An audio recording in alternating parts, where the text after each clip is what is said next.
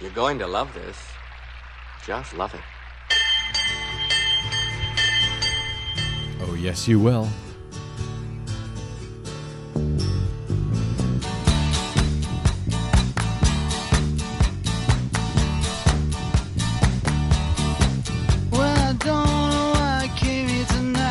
Because the system's broken. That's why. It is not right. I'm not scared, but I'm here to fix it. Clowns to the left of me, jokers to the right. Here I am, stuck in the middle with you. Yep. Yes, I'm stuck in the middle. Yes, I am stuck in the middle with you once again. From Pacifica Radio's KPFK 90.7 FM in Los Angeles, 91.7 FM KYAQ on the Oregon Central Coast, and of course, coast to coast and around the globe on Sputnik Radio, on kpfk.org, on the Progressive Voices channel, Netroots Radio, Indie Media Weekly, FYI Nation, RadioOrNot.com, and many other fine affiliates. This is your BradCast. I'm Brad Friedman, your friendly investigative blogger, journalist, troublemaker, muckraker, and all-around swell fellow, says me, from bradblog.com, joining you for one more hour of jam-packed, action-packed, exciting radio here this afternoon, or evening, or morning, whenever you might be listening. Our shows are also always available for your downloading pleasure, by the way, at the Stitcher app, on the TuneIn app, and, of course, on iTunes. Okay, welcome to a big show, broken political machines, and maybe fixing some of them. The emphasis is on maybe. A new appellate court verdict today, finding the NSA's mass spying program to be illegal. We'll be talking about that momentarily. Another corruption indictment in New York State. This is amazing. This one for a powerful Republican in the New York Senate, and maybe some new troubles for Democratic Governor Andrew Cuomo. Hillary continues her move to the left, or so she says, as Bernie Sanders tries to close what our own Ernest A. Canning describes as the democracy deficit between the interests of the voters and the policies enacted by the lawmakers. Ernie Canning is going to be joining us a little bit later in the show. He is our legal analyst from bradblog.com. Also, Perry Dorrell will be joining us from Houston, Texas, with an update on the criminal felony charges pending against Texas Republican governor, or former governor, and potential 2016 presidential candidate Rick Perry. Perry doesn't seem too worried about these charges, and Perry Dorrell at Brad Blog writes this week that may be because he has an ace in the hole or on the bench itself. We'll be talking with Perry from Houston shortly. Also, Desi Doyen will be joining us with our latest Green News Report. There's a lot going on in the green world this week, from oil trains exploding in North Dakota to new regulations for those oil bomb trains to a terrible new carbon dioxide record globally, and a sweeping political change, a good one, in Alberta, Canada. And speaking of sweeping changes, Elon Musk and his new battery, his new home battery with Tesla. We'll be talking a little bit about that as well. That's a big change. But first, let's get right to this court ruling today, a sweeping appeals court ruling against U.S. government surveillance powers on Thursday could recast Congress's fight over expiring provisions of the Patriot Act, writes The Hill. On Thursday, the Second Circuit Court of Appeals ruled that the NSA's bulk collection of Americans' phone records exceeds the scope of what Congress had authorized, and as such is illegal. The decision was a major victory for critics of the NSA and offers the firmest legal blow yet to the spy agency. The provisions of the Patriot Act that the government has used now for years to justify the program known as Section 215 is scheduled to expire at the end of May. What happens then? Who knows? But next week, the House, if it's not renewed or changed in some way, next week the U.S. House is scheduled to vote on legislation that would extend that provision, but also ending the NSA's bulk phone records collection. Instead, the bill would force the agency to get a court order. Imagine that, to get a court order and search private companies' records using a specific selection term, rather than just this bulk dragnet of everybody's records. House lawmakers are expected to easily pass the legislation. You've got Republicans and Democrats in the House coming together on that one.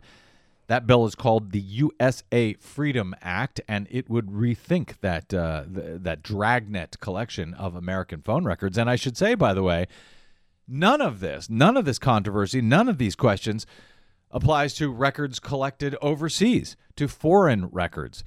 Apparently, we're allowed to do that all that we want, according to our Constitution, as long as it's not Americans.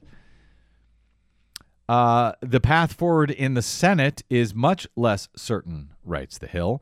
Senate Majority Leader Mitch McConnell has pushed for a clean reauthorization of the current law through 2020. Mitch McConnell, the Republican leader of the Senate, it's good as is. Let's leave it as is. Never mind that a court found it illegal.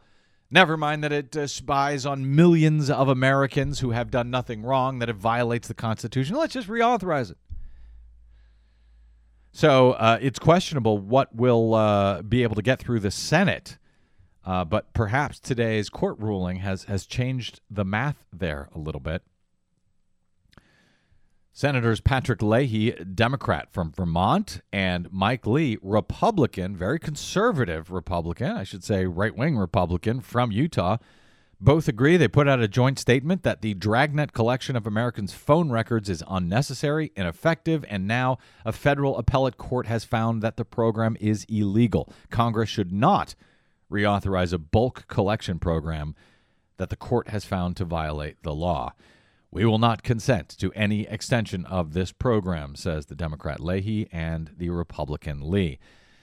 In addition to ending the current bulk phone records collection program and adding new transparency measures, the pending USA Freedom Act would also add a new expert panel. This is what's amazing. One of many points that's amazing here. A new expert panel to the secretive Foreign Intelligence Surveillance Court, which oversees government spying, yet currently only hears arguments from the government requesting approval. So when the government wants to take specific actions to spy on Americans in some fashion, we now have the Foreign Intelligence Surveillance Court, and they've made thousands of rulings over the years, almost always in favor of the government's position. The government comes forward and says, hey, we need to spy on this guy. We need to get his records. We need to tap his phone. We need to break into his computer and look at his emails. And that court, there's a court who looks at the facts, in theory, but they almost always say yes. Why? Because only the government, who is there to argue in favor of this intrusion into, various people's rights, only the government is there to argue in favor of doing this. There is no one arguing against them. There is no adversarial party saying, this may be a bad guy, but you can't violate his constitutional rights, X, Y, Z. There is no one in that courtroom making that case. It's a one-sided court. It is a kangaroo court. It is almost the definition of a kangaroo court. One side arguing the case, and, oh yes, by the way, everything done in that court is in complete and utter secret. And it was some decisions from that court, which is what Edward Snowden originally released, in some of his whistleblower documents that finally got out. We finally got to see just how bad it is in that FISA court. So we will see through the end of the month as lawmakers consider this law, whether they finally change it to make it more transparent and more constitutional and, more legal. Speaking of legal, in New York this week, the indictments continue. I mean, there has been a spate of federal indictments in New York State. against a whole bunch of Democrats, including the Democratic leader of the House out there. Well, now it's the Republicans' turn. Dean G. Skelos, I think is how you say his name, the leader of the New York State Senate, and his son were arrested this week by federal authorities on extortion, fraud, bribe solicitation charges as this federal corruption investigation expands. Senator Skelos, I don't know, a Republican from Long Island, he was accused of taking official actions to benefit a small Arizona environmental company, AB Tech, and a large New York developer, Glenwood Management, that had financial ties to AB Tech, or Abtech, perhaps. The senator agreed to do so, according to the complaint, as long as the companies paid his son. The arrest came just months after federal bribery and kickback charges led Assemblyman Sheldon Silver, a Democrat, to step down from his position. It's unclear whether the Senate leader, the Republican, will step down from his post, even though he has been indicted. He says he's innocent of all the charges. His arrest also raises the inevitable question of who federal prosecutors might target next. This is after this long investigation continues by Preet Bharara, the U.S. attorney in New York, Southern District, who is overseeing the cases against both Mr. Silver and Mr. Skelos. He's been waging a public campaign against corruption in Albany. In 2014, when the Democratic governor, Andrew Cuomo, abruptly shut down a commission that he had established to root out wrongdoing and bring reform to the state capitol, Mr. Bharara started an investigation into the decision to shut down that panel and publicly ask whether the governor had bargained away corruption investigations as part of a deal with lawmakers. Well, now we have today from International Business Times, Matthew Cunningham Cook and David Sirota with a piece that charges that Andrew Cuomo, the Democrat, has since 2012 taken in more than $131,000 in campaign contributions from three major financial firms that were then tapped by the administration to manage state bond work.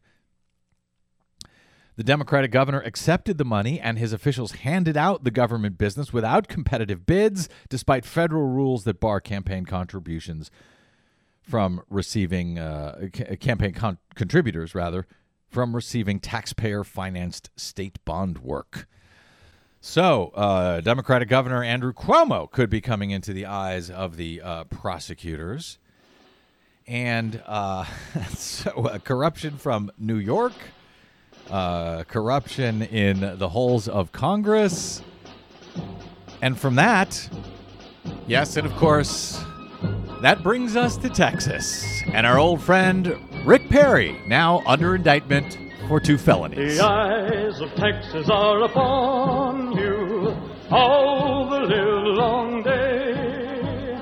The eyes of Texas are upon you. You cannot get away. Yes, it seems like Governor Perry's indictment is so special that he deserves his own theme song. We're going to talk about those indictments and Rick Perry's ace in the hole momentarily here with proprietor of the Brains and Eggs blog at brainsandeggs.blogspot.com, our own political cartoon curator at bradblog.com, Perry Dorrell, otherwise known as P. Diddy.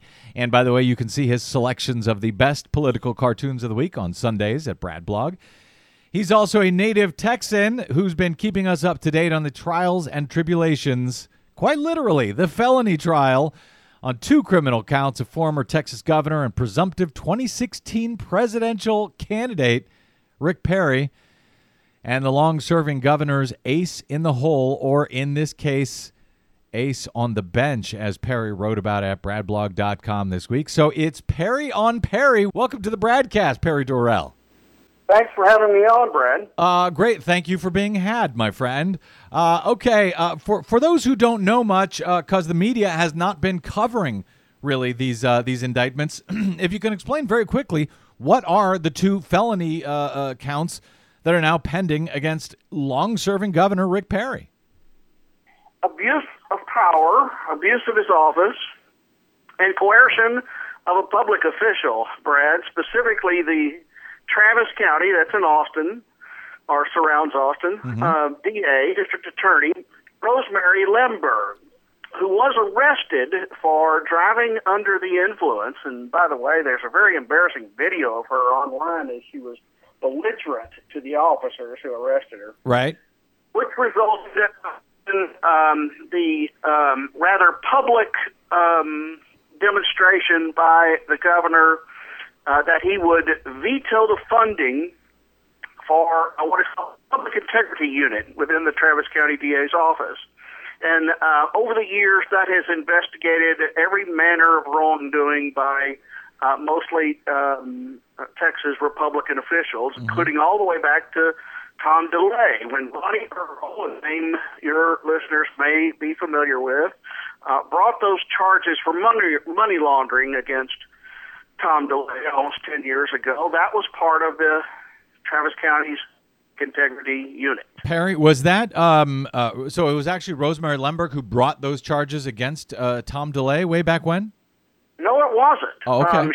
She recused, but refused to resign. The coercion indictment comes from Rick Perry calling for her resignation, and the abuse of office comes from his veto of public funding for the public integrity unit. And he vetoed that funding. I want to just clarify, because your phone is breaking up a little bit. If you can try to stick in one place, that may help, Perry.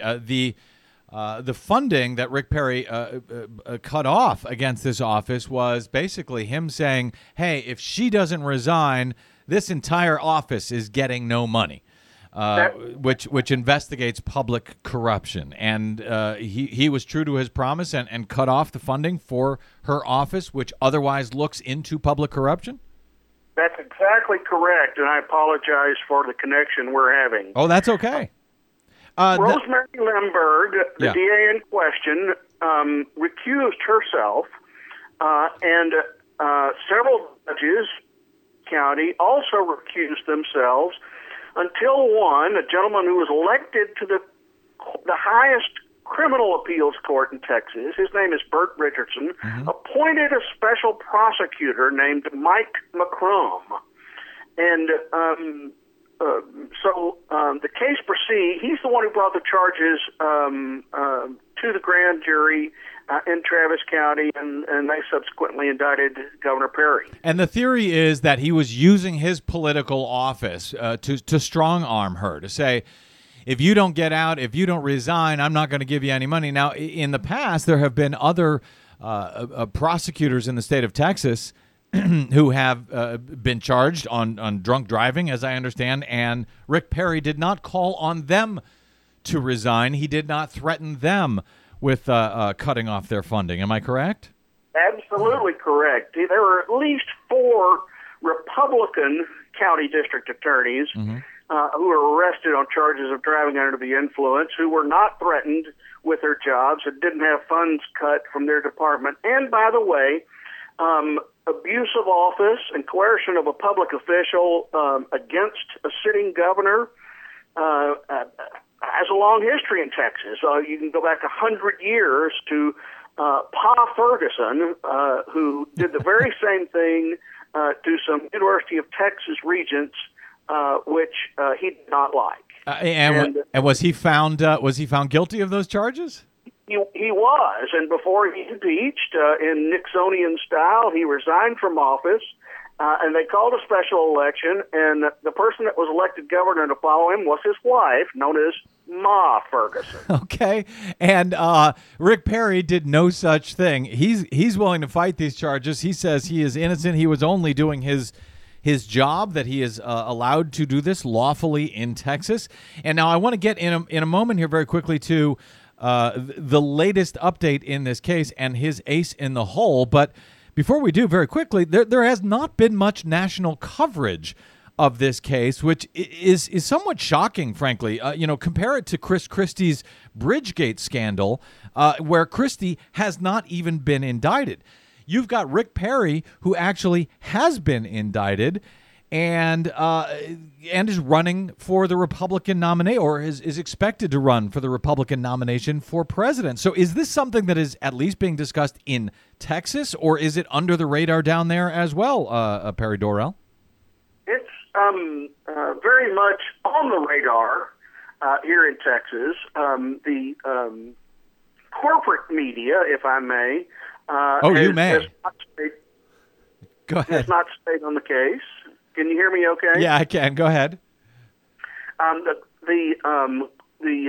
state newspapers haven't done a very good job of keeping up to date on the case, but the Texas Tribune, which is an online e-zine and does follow much of the antics of the Texas legislature, which is in session now, has done a very good job, and I did quote them in the piece that I wrote for your blog. The latest report there, Brad, is that Justice Bob Pemberton, Perry's ace in the hole on the bench, is hasn't decided yet whether he's going to recuse himself. Well, let's talk about this Justice Bob Pemberton. He's sitting on the case that is currently, at least, that is overseeing this case. He was appointed by Perry himself to the third.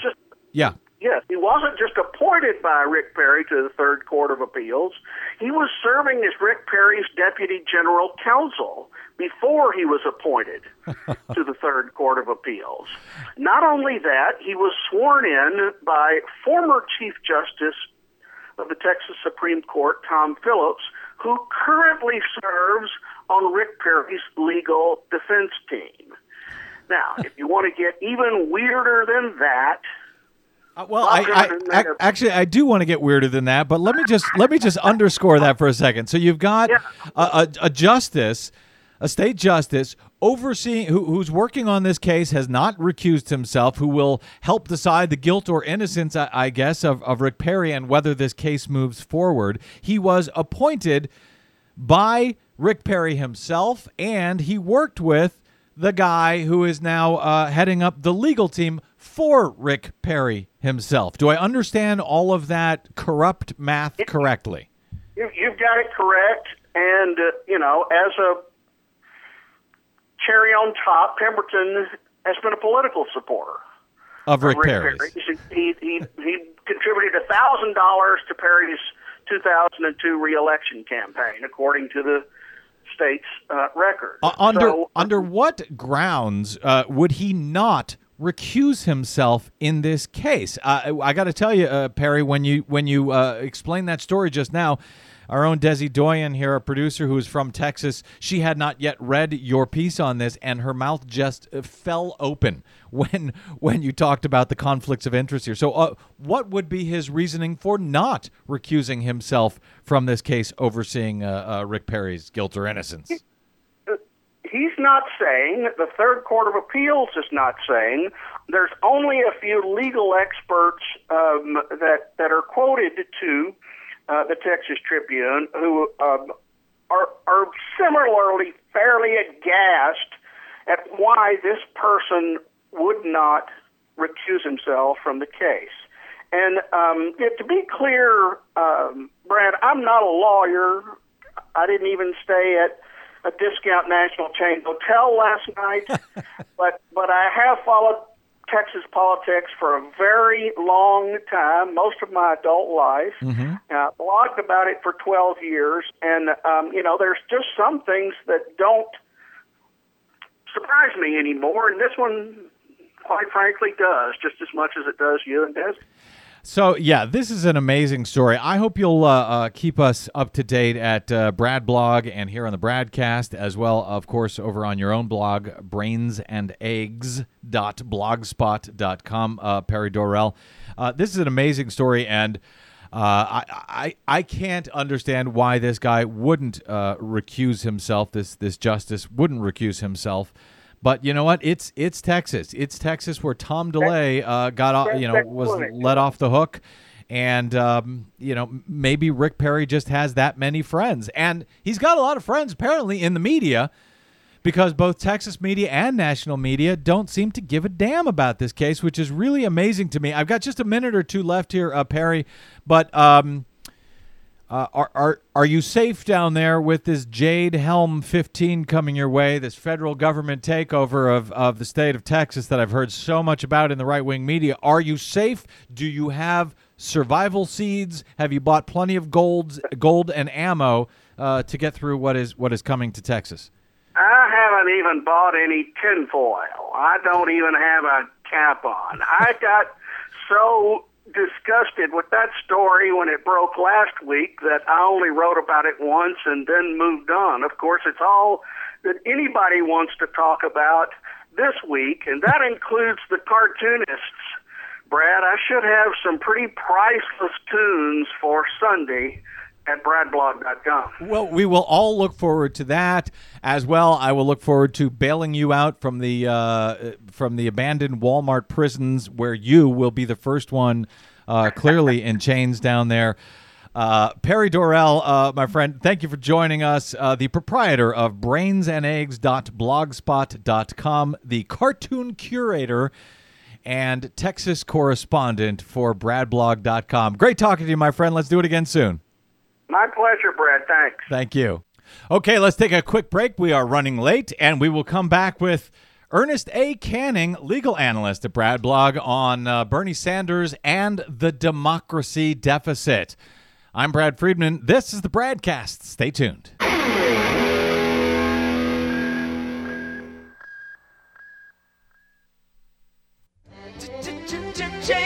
Turn and face the strain. Changes. Don't wanna be a richer man. Changes. Turn and face the strain. Changes. It's gonna have to be a different man. Time may change me. Welcome back. This is your BradCast. Brad Friedman from bradblog.com, and changes are ahead.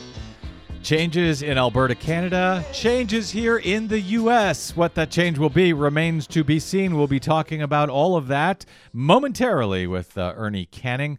I want to reiterate, though, that the U.S.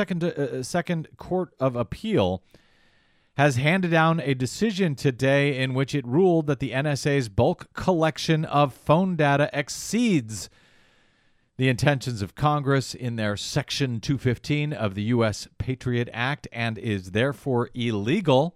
Talked a little bit about that in the last segment. Glenn Greenwald, who broke a lot of the stories concerning Edward Snowden and the documents that showed exactly how the NSA was breaking that law, he tweets, James Clapper, the director of national intelligence, lied and denied the existence of a program which a U.S. appeals court said was illegal. Anyone arguing he should keep his job? Of course, we've known that he lied about that program, lied to Congress blatantly about whether that program even existed, and he still has his job. Glenn Greenwald then tweets, adding, if lying in order to conceal an illegal domestic spying program doesn't get you fired by the Obama administration, what does? Well, I would suggest what gets you fired by the Obama administration is when Fox News or Glenn Beck or Andrew Breitbart or James O'Keefe or any of these people on the right make stuff up about you that is completely untrue but sounds plausible. And then Obama will throw you under the bus like he did with Van Jones, Shirley Sherrod, a bunch of people over at the IRS. Anytime they make stuff up on Fox News, well, not anytime, but many times over the years, make stuff up that is a complete and utter lie about someone in the administration then fires that person. But here you've got the director of national intelligence who not only lied, but lied to Congress, which I believe is illegal. And nobody's even disputing the fact that he lied. Even he admits he lied. And yet he gets to keep his job. Go figure. All right, well, more on that, I suspect, ahead. In the meantime, we had nothing short, frankly, of a small D democratic revolution this week in Alberta, Canada. We'll be talking about that in the Green News Report a little bit and the effect that may have on the Alberta tar sands and the Keystone XL pipeline. But the new Democratic Party, the NDP, completely swept provincial elections to end decades of conservative rule in that province in Canada, perhaps the most conservative province in the entire nation. The NDP ran on a platform of social change, increased investment in schools, hospitals, increased taxation on corporations and the wealthy, and they won. They won big time in what is considered to be the red Texas of Canada. So could something like that happen here in the good old US of A? Brad Blog legal analyst, political scientist, and essayist Ernest A. Canning thinks it might be possible. He wrote about that very thing last week in his piece at bradblog.com entitled Bernie Sanders versus the Democracy Deficit, which looks at, among other things, the gap between the interests of the voters and the policies that are actually legislated by lawmakers. Joining us again on the BradCast to discuss all of this is Ernie Canning. Welcome, sir, to the BradCast. Hello, Brad. Great to have you back, my friend. Okay, Bernie Sanders versus the democracy deficit. You've written about the democracy deficit for many years. What is the democracy deficit for those people who don't understand it? Well, essentially, the term was coined by Noam Chomsky, and what he means by that is the extent to the gap between what the policies that are actually favored by the electorate and what policies actually are adopted by the elites. And he attributes that to the manner in which elections are skillfully managed to avoid issues and marginalize the underlying population so that the elected leadership can serve what he calls the substantial people. Well, you wrote about that specifically in 2009, and you cited the 2008 election cycle when the corporate media deployed a variety of tactics to marginalize, at the time, Dennis Kucinich, who was the only Democrat openly calling for a single-payer healthcare system, which, as you noted at the time, was wildly popular according to polls, according to Time magazine poll, I think it was at the time. And yet the corporate media focused only on Barack Obama and Hillary Clinton, neither of whom were talking about a single-payer system at all. And of course, as we all know, it was not a single-payer healthcare system that got passed. It was the Affordable Care Act, the Obamacare. So is that what you're talking about, the difference between what the people want and what the people actually get? It is, and in that particular instance, to show you how the media obscures and avoids the issues and has you talking about personalities, there was a poll conducted, a blind poll in August of 2007 when 67,000 voters took part in a survey where all they had was the actual positions of the candidates, but they didn't tell them whose name was matched to what. Yes. Obama got 3%. Hillary Clinton got 3.6%. Kucinich was the choice of 53%. Yes, And his positions were the popular ones, and yet he was always treated as an also-ran. So how do you explain that difference and the way that the media treats someone like a Dennis Kucinich back then, or even, as you point out in your article, a Bernie Sanders now, where the very day he jumped in, I think it was Washington Post, Chris Cillizza, who is sort of let's be nice and call him a centrist. He wrote an article headlined, "Bernie Sanders isn't going to be president. That's not the point." And that was on the day that Bernie Sanders first announced he was going to be running. That's correct. And what's interesting is that this is typical of the media to marginalize the candidate. Don't pay attention to him. And what you look at when you look at the numbers, both Bernie Sanders and Elizabeth Warren are in the same boat. And you look at, for example, there was a poll conducted recently that said that 94% of Americans, not just Democrats, agreed with Warren's argument that our political system is rigged in favor of the rich and powerful. 9 in every 10, which is 94% of Democrats, agree that interest rates are too high in student loans. 80% want us to expand Social Security. 72% agree with raising the minimum wage, and 82% supports Sanders' proposal for massive investments in infrastructure. If you have a campaign that is actually run and discussed on issues, the results could be very different. And the critical factor here is to realize that, the Republicans did real well in the last campaign, but about 64% of the people didn't vote at all. Why are they not voting? Well, there's a question about why they are not voting, and we'll get into that in a minute. But even of those people who did vote, the Republicans were very careful in that last election to not run on anything. They ran on the fact that they were Republicans and that they were not Barack Obama. They didn't actually talk about their policies, and it seems like the media don't force them to talk about their policies. And well, that's because the media is part, along with actually both parties, the leadership of the Democratic Party and the Republicans are part of what's called an elite consensus, or what again, that's Chomsky. But basically, when the interests of the top 1% are actually at issue, there's very little difference between them, so they avoid discussing the issues. The issues that Sanders and Warren and the other true progressives are pushing are issues that would challenge basically this whole situation where we have a growing disparity in wealth, to the point that it's dangerously a dangerous disparity. Well, it is a dangerous disparity, and I still am not entirely clear. Well, actually, I want to get to this clip. You cited a quote from the Michael Moore movie Sicko, in which a former British MP, member of Parliament, Tony Benn, talked about some of these ideas. But before I get to that, how do you explain what is the media's interest in not discussing these issues? I understand why Democrats and Republicans may not want to actually reveal what their real positions are, the candidates themselves. But why the media? Why aren't the media calling them out and forcing them to explain themselves? Well, first off, you have to keep in mind that most of the media, in fact 97% of what we see and hear over the airways, is controlled by corporate media, and those corporations have a vested interest in not discussing these issues, in part because, particularly thanks to Citizens United, they have a free flow of money going into their corporate coffers by people buying these 30-second propaganda slots that we call political advertising. So if you actually inform the electorate and had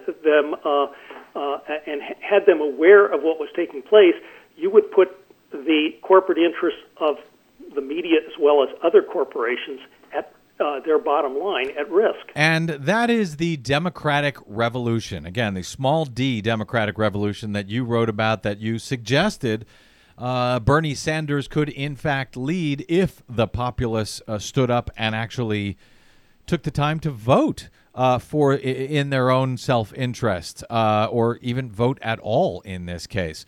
Tony Benn, as I mentioned, a former member of Parliament in Great Britain, talked about some of these ideas in the Michael Moore documentary Sicko.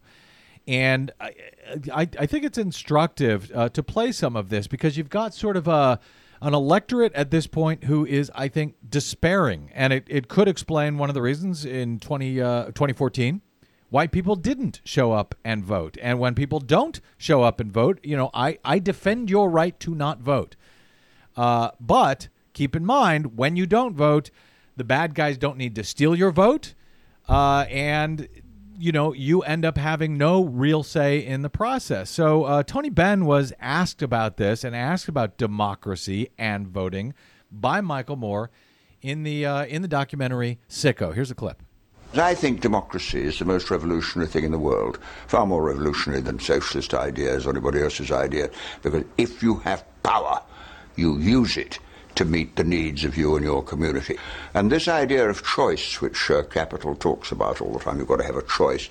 Choice depends on the freedom to choose. And if you're shackled with debt, you don't have a freedom to choose. It seems like it benefits the system if the average working person is shackled with debt. And people in debt become hopeless, and hopeless people don't vote. So they always say everyone should vote. But I think if the poor in Britain or the United States turned out and voted for people who represented their interests, it would be a real democratic revolution. And so they don't want it to happen. So keeping people hopeless and pessimistic. See, I think there are two ways in which people are controlled. First of all, frighten people, and secondly, demoralize them. An educated, healthy, and confident nation is harder to govern. And I think there's an element in the thinking of some people. We don't want people to be educated, healthy, and confident because they would get out of control. The top 1% of the world's population own 80% of the world's wealth. It's incredible that people put up with it, but they're poor, they're demoralized, they're frightened, and therefore they think perhaps the safest thing to do is take orders and hope for the best. It's incredible that people put up with it, Ernie Canning. They're poor, demoralized, and frightened. Does that explain why people don't bother to vote in this country, except for in presidential elections, and even not then all that much? I think part of it, in fact, I know it's not a clip that I've referenced to you, but part of it, Bernie Sanders in another appearance he made kind of addresses, which is that if you're only given a choice between two forms of elites, I would say that the Clinton, Obama, and when I'm saying Clinton, I mean both Clintons and Obama, and the leadership of the corporate leadership of the Democratic Party is kind of a kinder, gentler form of capitalist exploitation versus the Republicans, which are just horrific. That you're thinking, why do I even get involved in voting for a system that's corrupt? And when you have a Bernie Sanders there, you no longer have that because you're presented with a real and meaningful choice. You know, the one thing that struck me was that Ben, I think that movie was produced in 2009, and Ben was talking about the top 1% owning 80% of the world's wealth. Well, in the time that Obama's been in office, which is, even though we're a lot better off in a lot of ways than when Bush left, since that time, 99% of all new income in the United States has been captured by the top 1%. And to give you an idea, back on March 10, 2010, Forbes listed the net worth of Charles and David Koch as $17.5 billion each. Have any idea what it is today? I don't. I forgot already. It's $46.2 billion each. That's more than a 240% increase in their wealth. Yeah. And when I say that this inequality is dangerous, what I mean by that is you don't have a problem when money is being used to buy goods and services, but when money is used to buy political power, it ends up so that the destruction of economic democracy also destroys political democracy. And I will add one point, since you mentioned the Koch brothers, the unmitigated gall, frankly, that they have to be complaining about the policies of this president, given how they have doubled their wealth in the time that he has been in office, yet they're complaining about, he's killing the economy, this and that. What a bunch of hooey. Very quickly, let me play, Ernie, we've got just a minute left here. Let me play this clip from Bernie Sanders talking about the need for a political revolution in America. When we talk about a political revolution in America, which is what I believe we need, it needs to raise public consciousness, to have elections not in which 36% of the people vote, but where 80 or 90% of the people vote. Imagine that, 80 or 90% of the people voting. Ernie, I want to get one thought from you before I go. Hillary Clinton has been, I got to say, saying all of the right things, at least in her public policy, speeches. She talked about immigration this week. She sort of moved to the left of Obama on that. She's been talking about populist economic ideas that have been brought up by Bernie Sanders and Elizabeth Warren. A, do you buy it? And B, do you think Bernie Sanders can overcome that democracy deficit that you wrote so eloquently about at Brad Blog last week? Okay, with regard to A, my father used to tell me when I was quite young, watch what people do, not what they say. And Hillary Clinton is a part of the elite consensus. The most important thing, she can talk all she wants about progressive values, but when she, as Secretary of State, described this horrific TPP trade agreement that they're trying to ram on the fast track as being the model for trade agreements, that says volumes, because that agreement, if it passes, will essentially destroy democracy as we know it. And I don't think people are realizing how close we are to the cliff on that, because the only thing that's preventing it from the fast track from passing right now happens to be the Democratic caucus in the Senate and their ability to block that.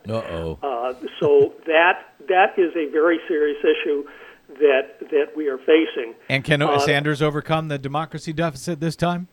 He can, but only if it isn't Sanders. Sanders can lead; he can be the lightning rod. But the bottom line is that all the people we were working with in the Occupy movement have got to occupy politics, and if they don't step forward and start going around the corporate media way that they block this and use every means available to communicate to their friends, their neighbors, on Facebook and all the social networks, of what really is taking place here in this election, it's not going to happen. It has to be a true bottoms-up democratic revolution to work. A true bottoms-up democratic revolution. Read about it in Bernie Sanders versus the Democracy Deficit, as written by Ernest A. Canning over at bradblog.com. He's our legal analyst, and I know you're working on a book, Ernie. I had hoped to tease that a little bit, but I guess we're going to have to talk about that the next time, unless you want to very quickly tell me the topic of the book.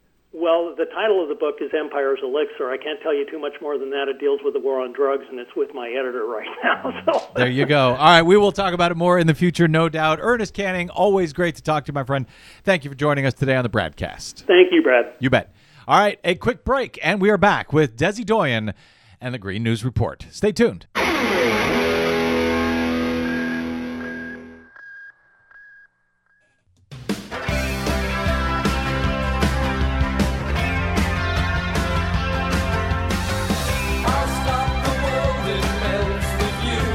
That can only mean one thing.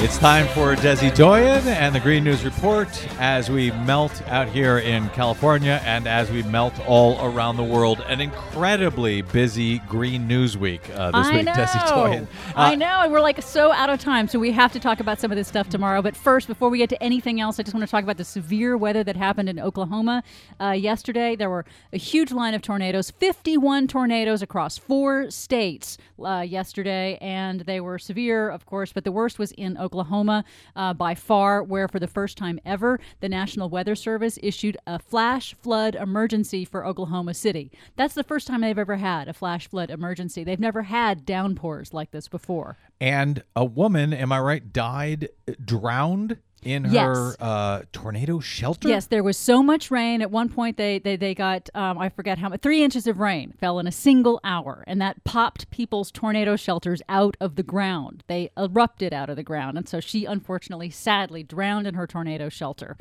That's just one of those things that climate scientists have warned.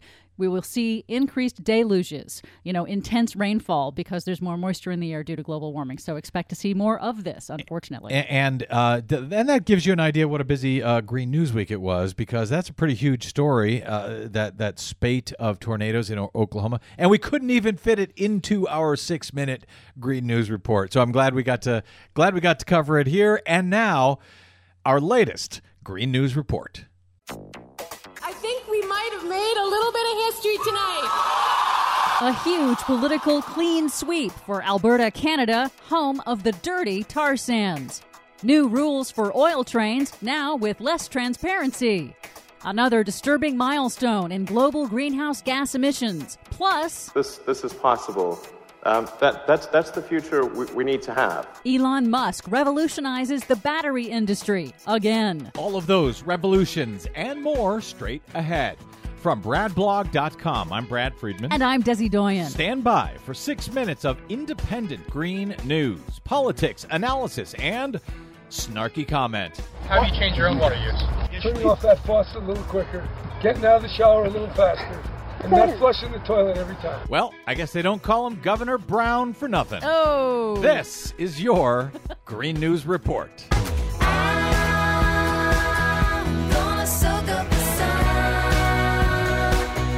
Okay, Desi Doyen, I'd like to take the opportunity to apologize for that snarky comment before the music there. What do you got for us today that isn't about Governor Brown and his flushing habits? Well, first, a disturbing new milestone. Average global carbon dioxide levels have passed 400 parts per million in the atmosphere and stayed there for a whole month for the first time in recorded history. CO2 levels do fluctuate over the seasons, but this is the first time it stayed above the 400 benchmark for a whole month globally. And NOAA scientists say half of that rise in carbon emissions has occurred since 1980. And the levels have not been this high since, 3 or 4 million years ago. Yeah, it's kind of stunning. Kind of disturbing. And the only way to stop it is to stop emissions of carbon dioxide. That's right. And if we don't, the atmosphere gets hotter and hotter and hotter. You've got it. I wish I had a solution. Another day, another oil train explosion, this time in tiny Heimdall, North Dakota, where the entire town was evacuated Wednesday morning after an oil train carrying U.S. Bakken shale derailed and caught fire 2 miles outside of town.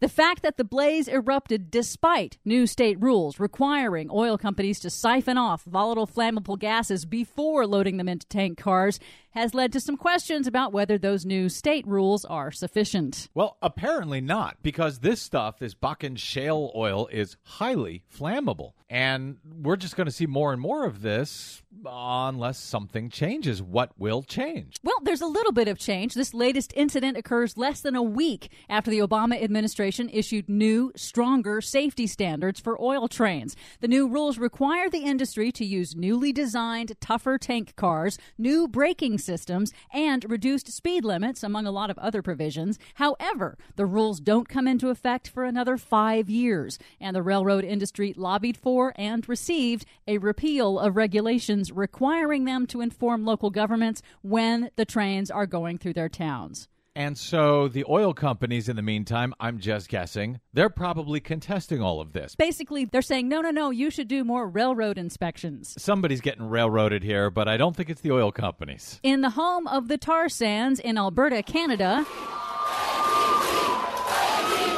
the Liberal New Democratic Party swept provincial elections on Wednesday as voters dumped the province's ruling Conservative Party after 44 years in power. In her acceptance speech, the leader of the New Democratic Party, Rachel Notley, called it a new day. Friends, I believe that change has finally come to Alberta.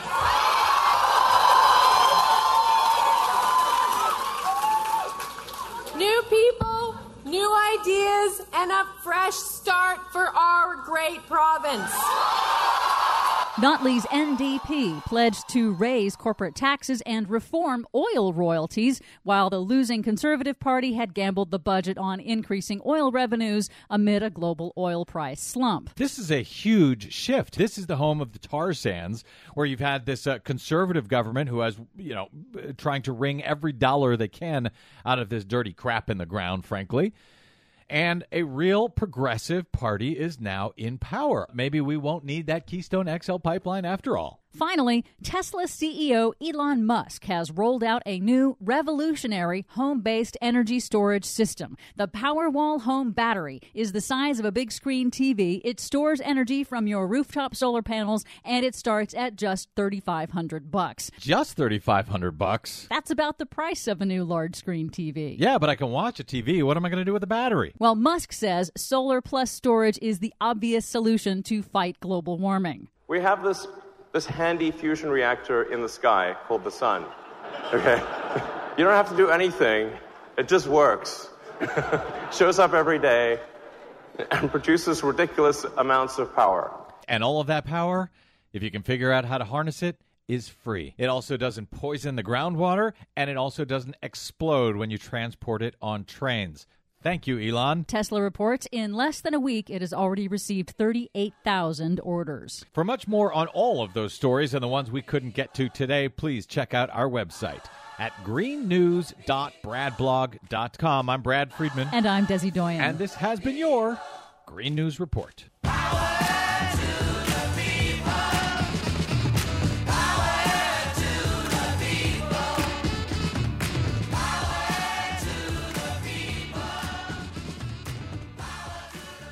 Power to the people. You know, I don't know why I'm so nice to Elon Musk. We have been doing the Green News Report for about over 6 years now. I think next week, by the way, is our 600th episode of the Green News Report.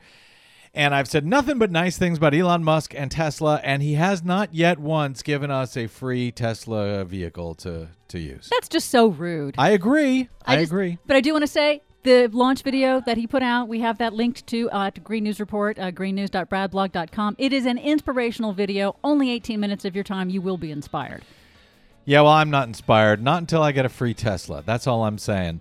Thank you very much, Desi Doyen, our producer. And my thanks, of course, as always, to Cynthia Cohn, our booking goddess, and to my guests today, Perry Dorrell of brainsandeggs.blogspot.com and our Sunday Tunes curator at bradblog.com, and as well to Ernie Canning, legal analyst. We'll be back, same Brad time, same Brad channel tomorrow. Until then, you can find me on the Facebook and the Twitters at The Brad Blog, and of course at bradblog.com.